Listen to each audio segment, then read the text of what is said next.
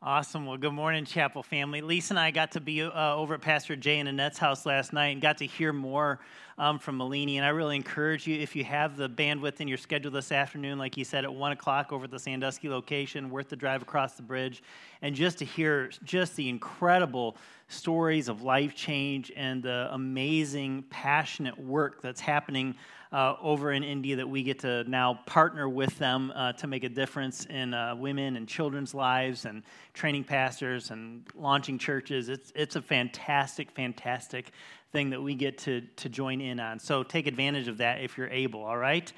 We're looking forward to this time together. It's awesome to have the kids in the room. It's great to worship and celebrate and to remember what Orange is all about.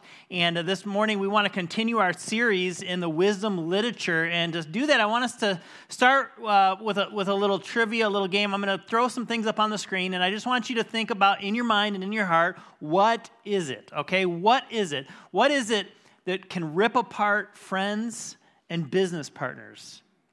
What is it that will drive you, but will also destroy you? What is it that will cause brother to turn against brother and sister against sister? It's never satisfied. What is it? It's a powerful motivator, but it can cause a complete mess. And it chases after more and hoards what it already has. Can you guess what it is? It's the Browns. Some truth to that. It's greed. It's greed. And that's what we want to spend some time thinking about, talking about this weekend. We've been looking at the 7 deadly sins in the book of Proverbs. And this weekend we come to the subject of greed. Now, William Barclay, a theologian, he says greed is an aggressive vice that operates in 3 spheres of life.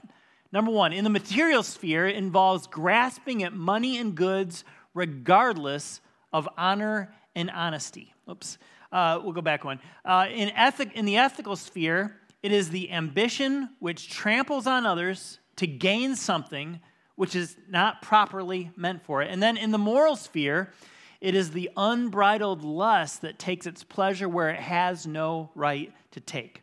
Now, next weekend, I'll give you the forewarning, and next weekend will be a little bit PG-13 in this room, and we will talk specifically about the deadly sin, the vice of lust. And so we won't so much concentrate on that today, but we want to concentrate on those 2 first spheres as it kind of relates to the topic of greed, all right? Now, our series subtitle is Stop Learning Things the Hard Way.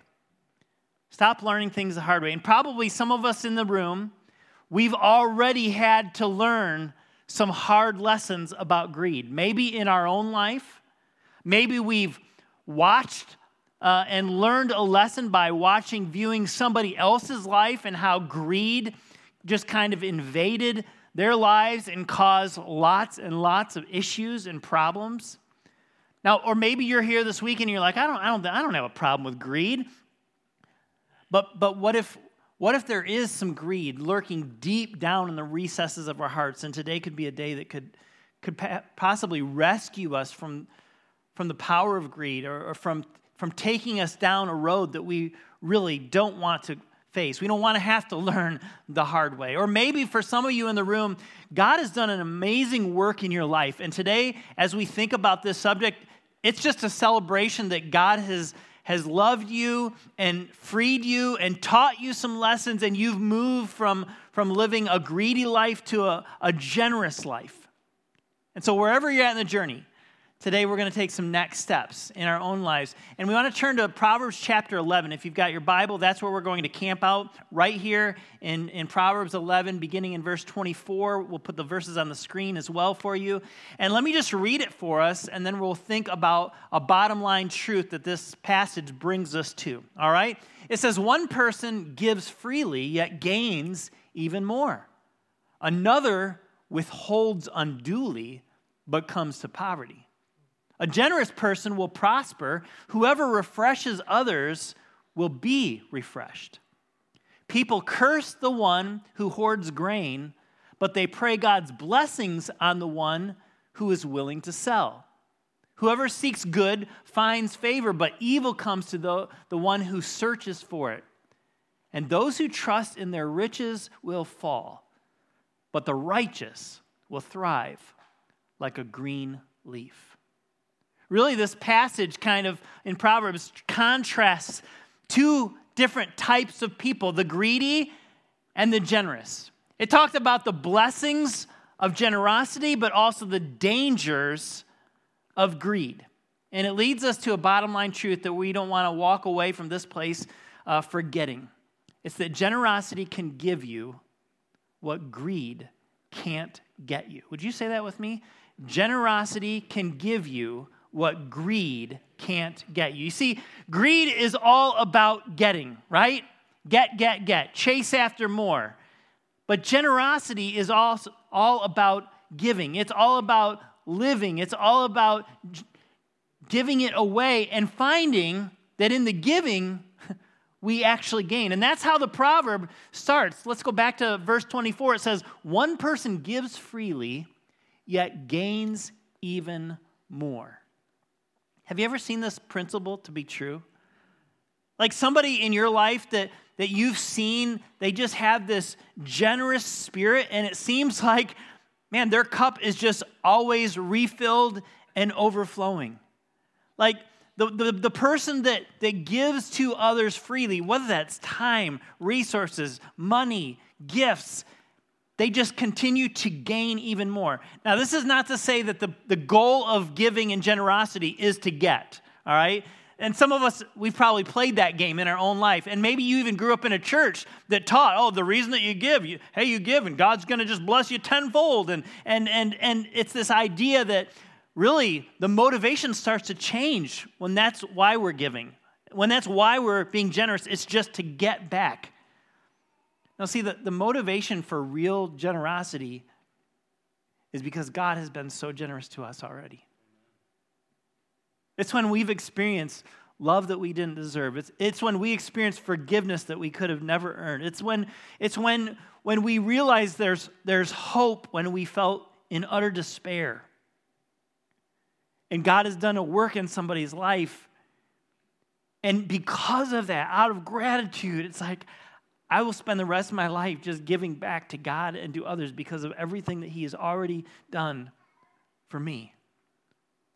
The proverb says one person gives freely out of that heart motivation, and the result, they gain even more. One of my friends says, you just can't outgive God. And he's one of the most generous persons I've ever met in my life. And he always says it, Todd, you can't outgive God. It always comes back. It might not come back in a specific financial way. It might come back in the blessing of deep friendship or connection with others, or the love of people because of your generosity towards them. God may bless in a variety of ways. And sometimes it does come back financially. The way that we give leads actually to gaining. Generosity can give you what greed can't get you. Now, the flip side of this proverb that we just looked at says, but another one, as opposed to the generous person that just continues to gain more as they give of it freely, the greedy person, he says, withholds unduly, but then comes to poverty. The writer of Proverbs, Solomon, he is warning us against the power and the allurement of greed. And he says the end of greed, trying to get, is actually that you lose, that you actually have nothing, that you will come to poverty. And even if it's not financial poverty, it might be poverty of relationships. All of us in the room, we've seen how greed has destroyed families, friendships, business partners, right? And so it says another withholds unduly. The idea here is it's not that it's wrong to hold on to something. Like all of us have responsibility, right? We should all work. We should care. We should provide. We should save. We should give. All of these things. But the proverb writer is saying, but there's one who holds on to more than they really need to hold on to. And in reality, in America, that's the majority of us. I mean, you think about the impoverished people in India that sometimes barely have enough to eat one time a day. And comparatively, we have so much. And the proverb is saying greed can not be just about chasing after and getting more. It can be about holding on to what we already have. Now, doesn't that flip it? Doesn't that mess with it? I don't know about you, but typically when I think about greed, I think it's about that person that's just money hungry and just chasing after more. And I can easily go, well, I'm not that person. Like, I don't even know how much my paycheck is. Lisa handles all the bills. She does all that kind of stuff. But then I think, what about the stuff that we do have, and how tightly are we holding on to it?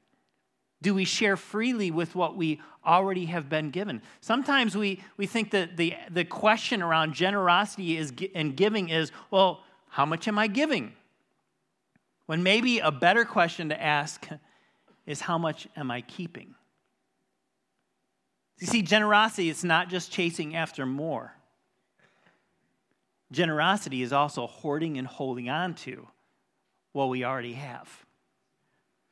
And so the next verse in Proverbs chapter 11 kind of focuses on the generous person again. It says, a generous person will prosper, and whoever refreshes others will himself be refreshed. There's a principle here. And Proverbs are not always perfect promises, like all the time, 100% true. Proverbs are things that typically we do see happening in life on a very regular and consistent basis. And Solomon is saying, listen, the person that is generous, the person that refreshes others, and actually the word here is a generous person. It's actually the Hebrew word for a generous soul.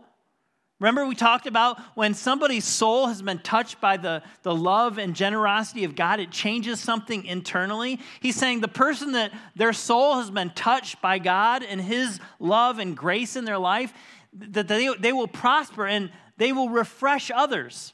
The picture here is like of somebody that is just parched and on the verge of dying, and someone brings them a cup of cold, fresh water, and it just refreshes them. And the proverb says the person that does that extends the cup of cold water, whatever that looks like, whether it's a gift, whether it's time, whether it's relationship, whether it's money, whether it's using our gifts and abilities to bless someone else, the person that refreshes others will also be refreshed in return. I guess it was about 3 weekends ago. I wasn't here. We had a Sunday off. And we have some good friends. They live out at Lakeside, and they've got this beautiful. I remember the first time we visited, they said, "You want to go? You should go over to the cottage." And so I'm picturing like this little cute little cottage, and we pull into the driveway. This is like a house, like a big house, a beautiful house. And part of their goal with their home is to share it with other people, especially people in ministry. And they said, "Why don't you just come and you guys just spend the weekend?" It was the first time that we've been away, Lisa and I, and we took Carter with us, but it's the first time that he's been dealing with some medical issues over the last 2 years. We haven't gone on vacation for almost 3 years. But just for 2 nights, Friday night and Saturday night, we went over to Lakeside. And I mean, it's all quiet over there. Those of you that live over there, you're like, yes, it's nice now. Like, nobody's around. And I mean, we just walked along the path there along the lake. We just soaked in and sat on the porch as the leaves were falling down and had a hot cup of coffee. We cooked. We ate out. It was such a beautiful, refreshing time. We got there, and as soon as we went in, Carter went up to one of the kids' rooms that has a bunk bed, and he was all excited. He's 17, but he was all excited to get on a bunk bed. He was on the top bunk, and he saw a book. And Carter hasn't been reading or really able to comprehend because of some of the things going on in his mind. And he said, "Can I read this book?" And he sat up there, for hours, just reading. And I said, "Carter, you want to come down and eat? We need to eat something." He's like, "Dad, no, can you bring it up here? Can I just stay up here?" And he was just in this peaceful, refreshing space the sunlight coming in through the window, and just reading a C.S. Lewis book, The Chronicles of Narnia. And ever since that weekend, he has started reading again and comprehending again. And at our house, it's kind of chaotic. I mean, we have a dog, and she sleeps on the bed with us, and so she's always over by Lisa and like kicking her at night, and so Lisa never gets a real good night's sleep. And then we have two Great Dane dogs that live directly across from us, and all night, ho, ho, ho, ho, ho, ho. Like, this is our life, and like it's constant. And for this night, these 2 nights at Lakeside, it was just quiet. Lisa and I, we were taking a walk on Sunday afternoon. She's like, I haven't slept this well probably in 2 years. That time at Lakeside, it was such a gift. It was so nurturing to our souls, so refreshing, and it was a gift from someone else. Say, just come, rest, breathe, stay. That's the life of a generous person. I want to buy a Lakeside house and share it with people, don't you? He who refreshes others will himself be refreshed. You see, guys, generosity can give you what greed will never get you. Look at Proverbs 11:26. It says, people curse the one who hoards grain, but they pray God's blessing on the one who is willing to sell.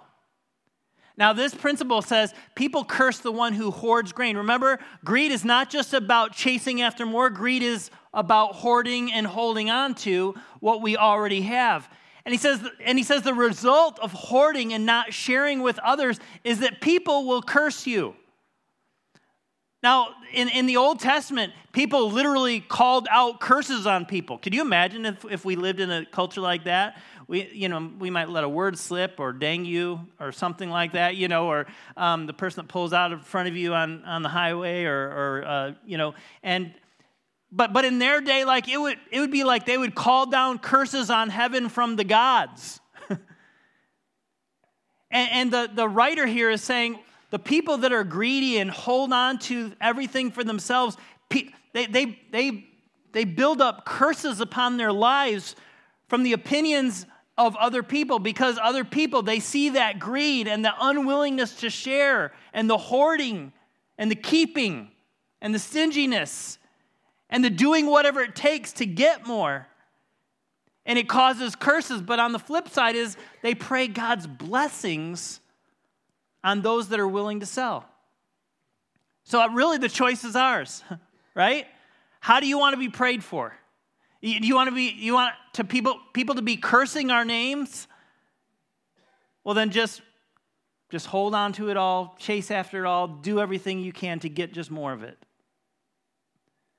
But if you want people to be praying blessings over your life, it's like our friends, I'm so thankful. Like I just want to pray for them all the time.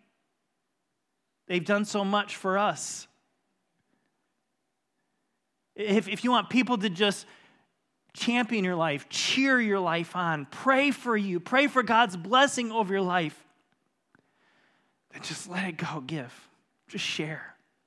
And interestingly, the text here, it says they pray God's blessing on the one who is willing to share. It's not even the one that just gives it away. The picture here is somebody that's holding on to grain in a season where people are needy and hungry, and they're just unwilling to even sell it, or if they do sell it, they sell it at such a high price so that they can just get more. And here it says, people will praise God and pray for you, not when we just give it away, but even when we sell it or share in a reasonable fashion. People will be grateful. So the choice is ours. Greedy or generous? What's it going to get us in our own souls? What's it going to get us in our relationships with other people, right? Generosity can give you what greed can't get you. And that leads us to the last part of this proverb, and probably the most dangerous part of greed.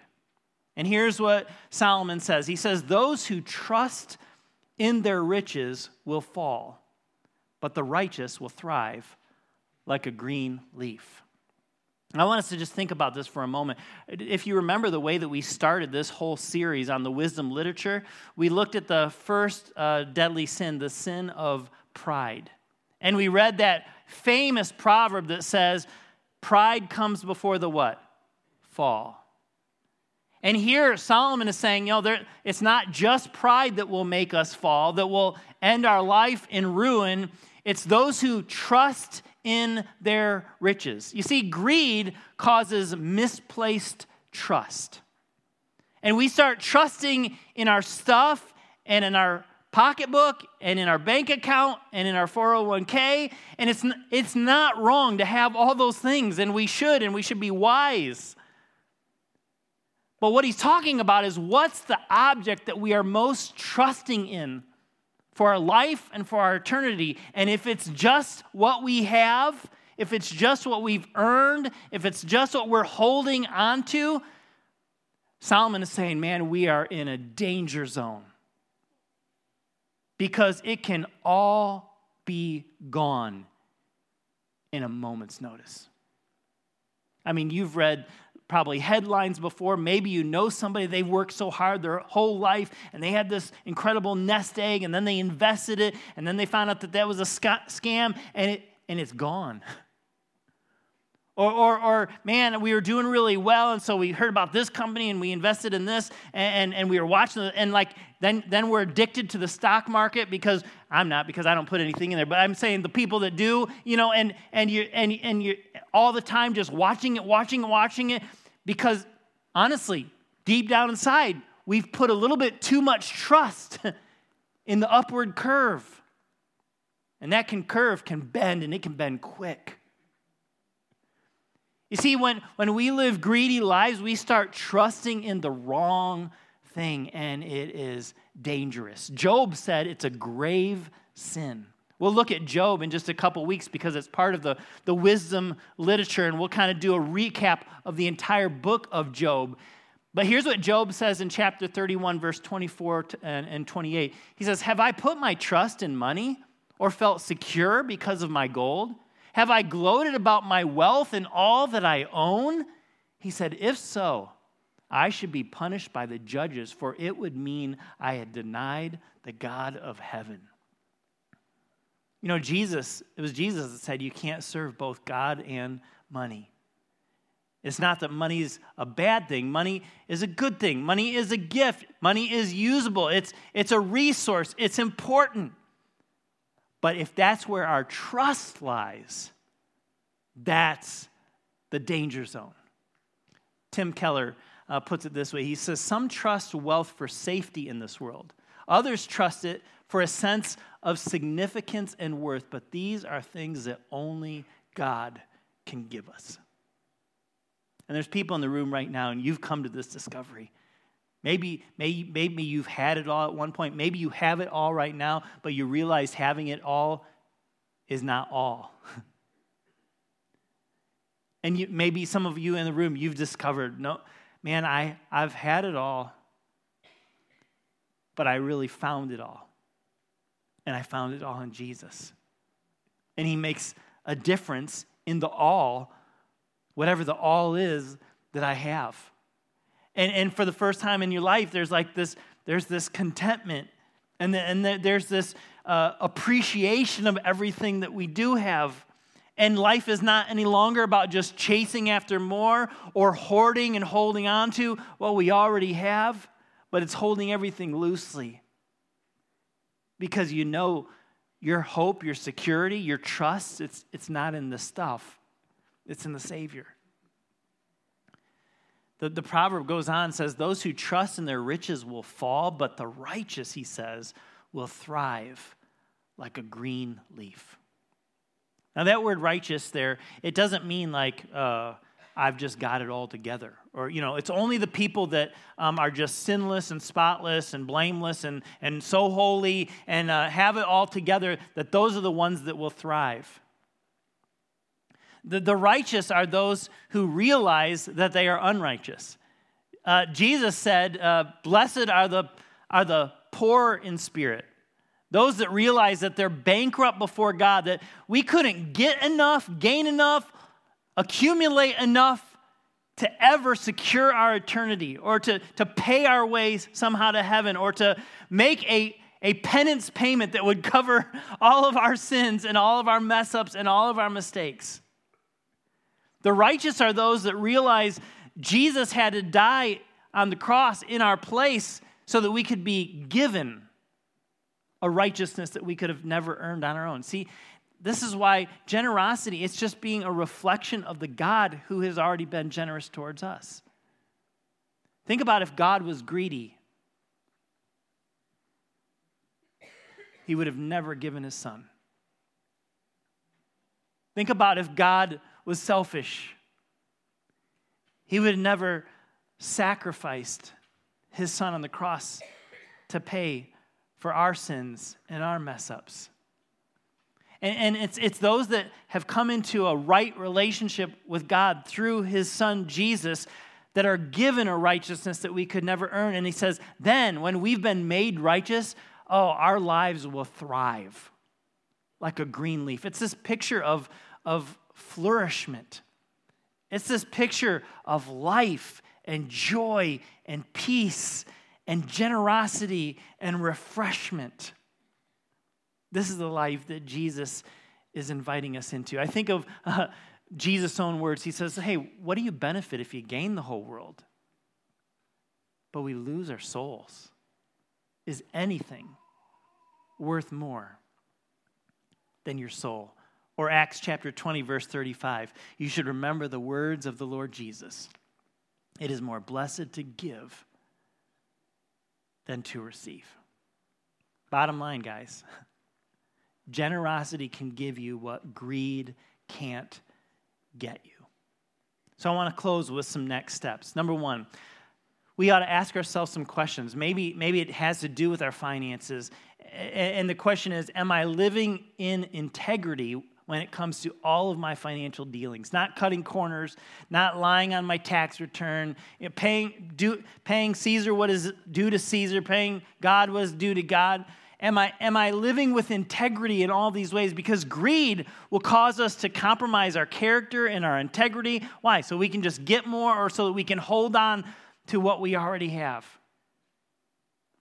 Second question, what do I tend to trust in money for? Because I think at bare bones, all of us are leaning into money and what we have a little bit too much. Why is that? What is that for? Is it for security? Maybe it is. Is it for power or control?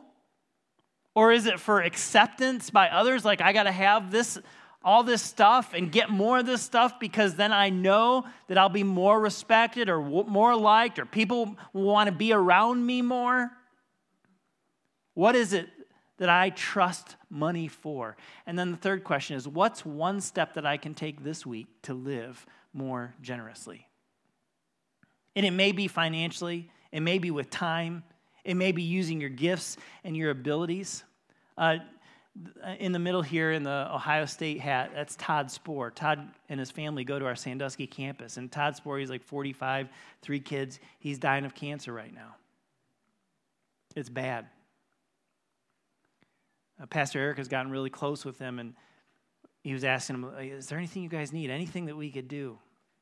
And they have to get a new fence in their backyard because their dog can make it over the old little chain link one.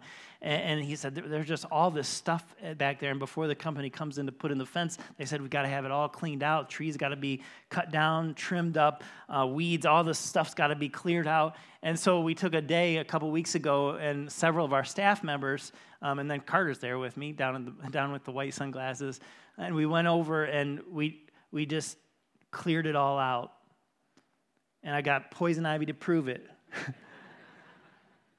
And it itches like crazy. But it was so worth it. He who refreshes others will himself be refreshed. There was just something about doing good, about serving somebody else, about giving time and as a staff to come together and to do that. Or I think about this, look at this handsome group of young adult men. They all are part of the chapel. They're in our young adult small groups. And they took a night And instead of going out on the town for themselves, they came together and then they went to the Abigail Pregnancy Resource Center fundraiser dinner. They bought a table with tickets so they could buy dinner. And then at the dinner, they make an ask to support the ministry. And these young men said, we want to be behind this because we value life too. And they just got involved and they invited others and they just gave. Why? Because he who refreshes others will himself be refreshed. Generosity can give you what greed can't get you. Or this is a picture of Sharon. Sharon comes to right there in the front. Sharon's part of our Port Clinton Chapel family, and she's battling cancer right now. And one of our Project Serve teams went over to her house, and she said, I just look out my door, and I love my yard, and it's a mess. And so they just came alongside of her and just shared their time, their resources, cleaned it all up, because generosity can give you what greed can't get you. And I'm so thankful that we have such a generous church. The way that you guys give, and I don't know if you realize it, like whenever you give to the chapel, it gets disseminated in a number of ways. And because of your generosity, like for instance, our benevolence fund, which is to meet practical needs of people in our community and in our world, this past year, $45,000 was given in benevolence to people in need in our communities. $10,000 was sent off to Maui when it got hit, and people responded at the chapel and said, we want to help, we want to give, we want to support, we want to make a difference. $10,000. $20,000 was sent this past year in support of the Ukraine through our chapel family. This past year, $223,000 was invested in missions, both local and global, and that's because of your generosity. And you guys, let me tell you, that is making a huge difference in the lives of real people, of children and women in India and other places around the world and right in our own backyards. So thank you. And let's make this what we're known for. Because this is what the people of God look like when they reflect the character of a generous God. Generosity can give you what greed can't get you. Let me close with this prayer. Jesus, thank you for your incredible generosity toward me.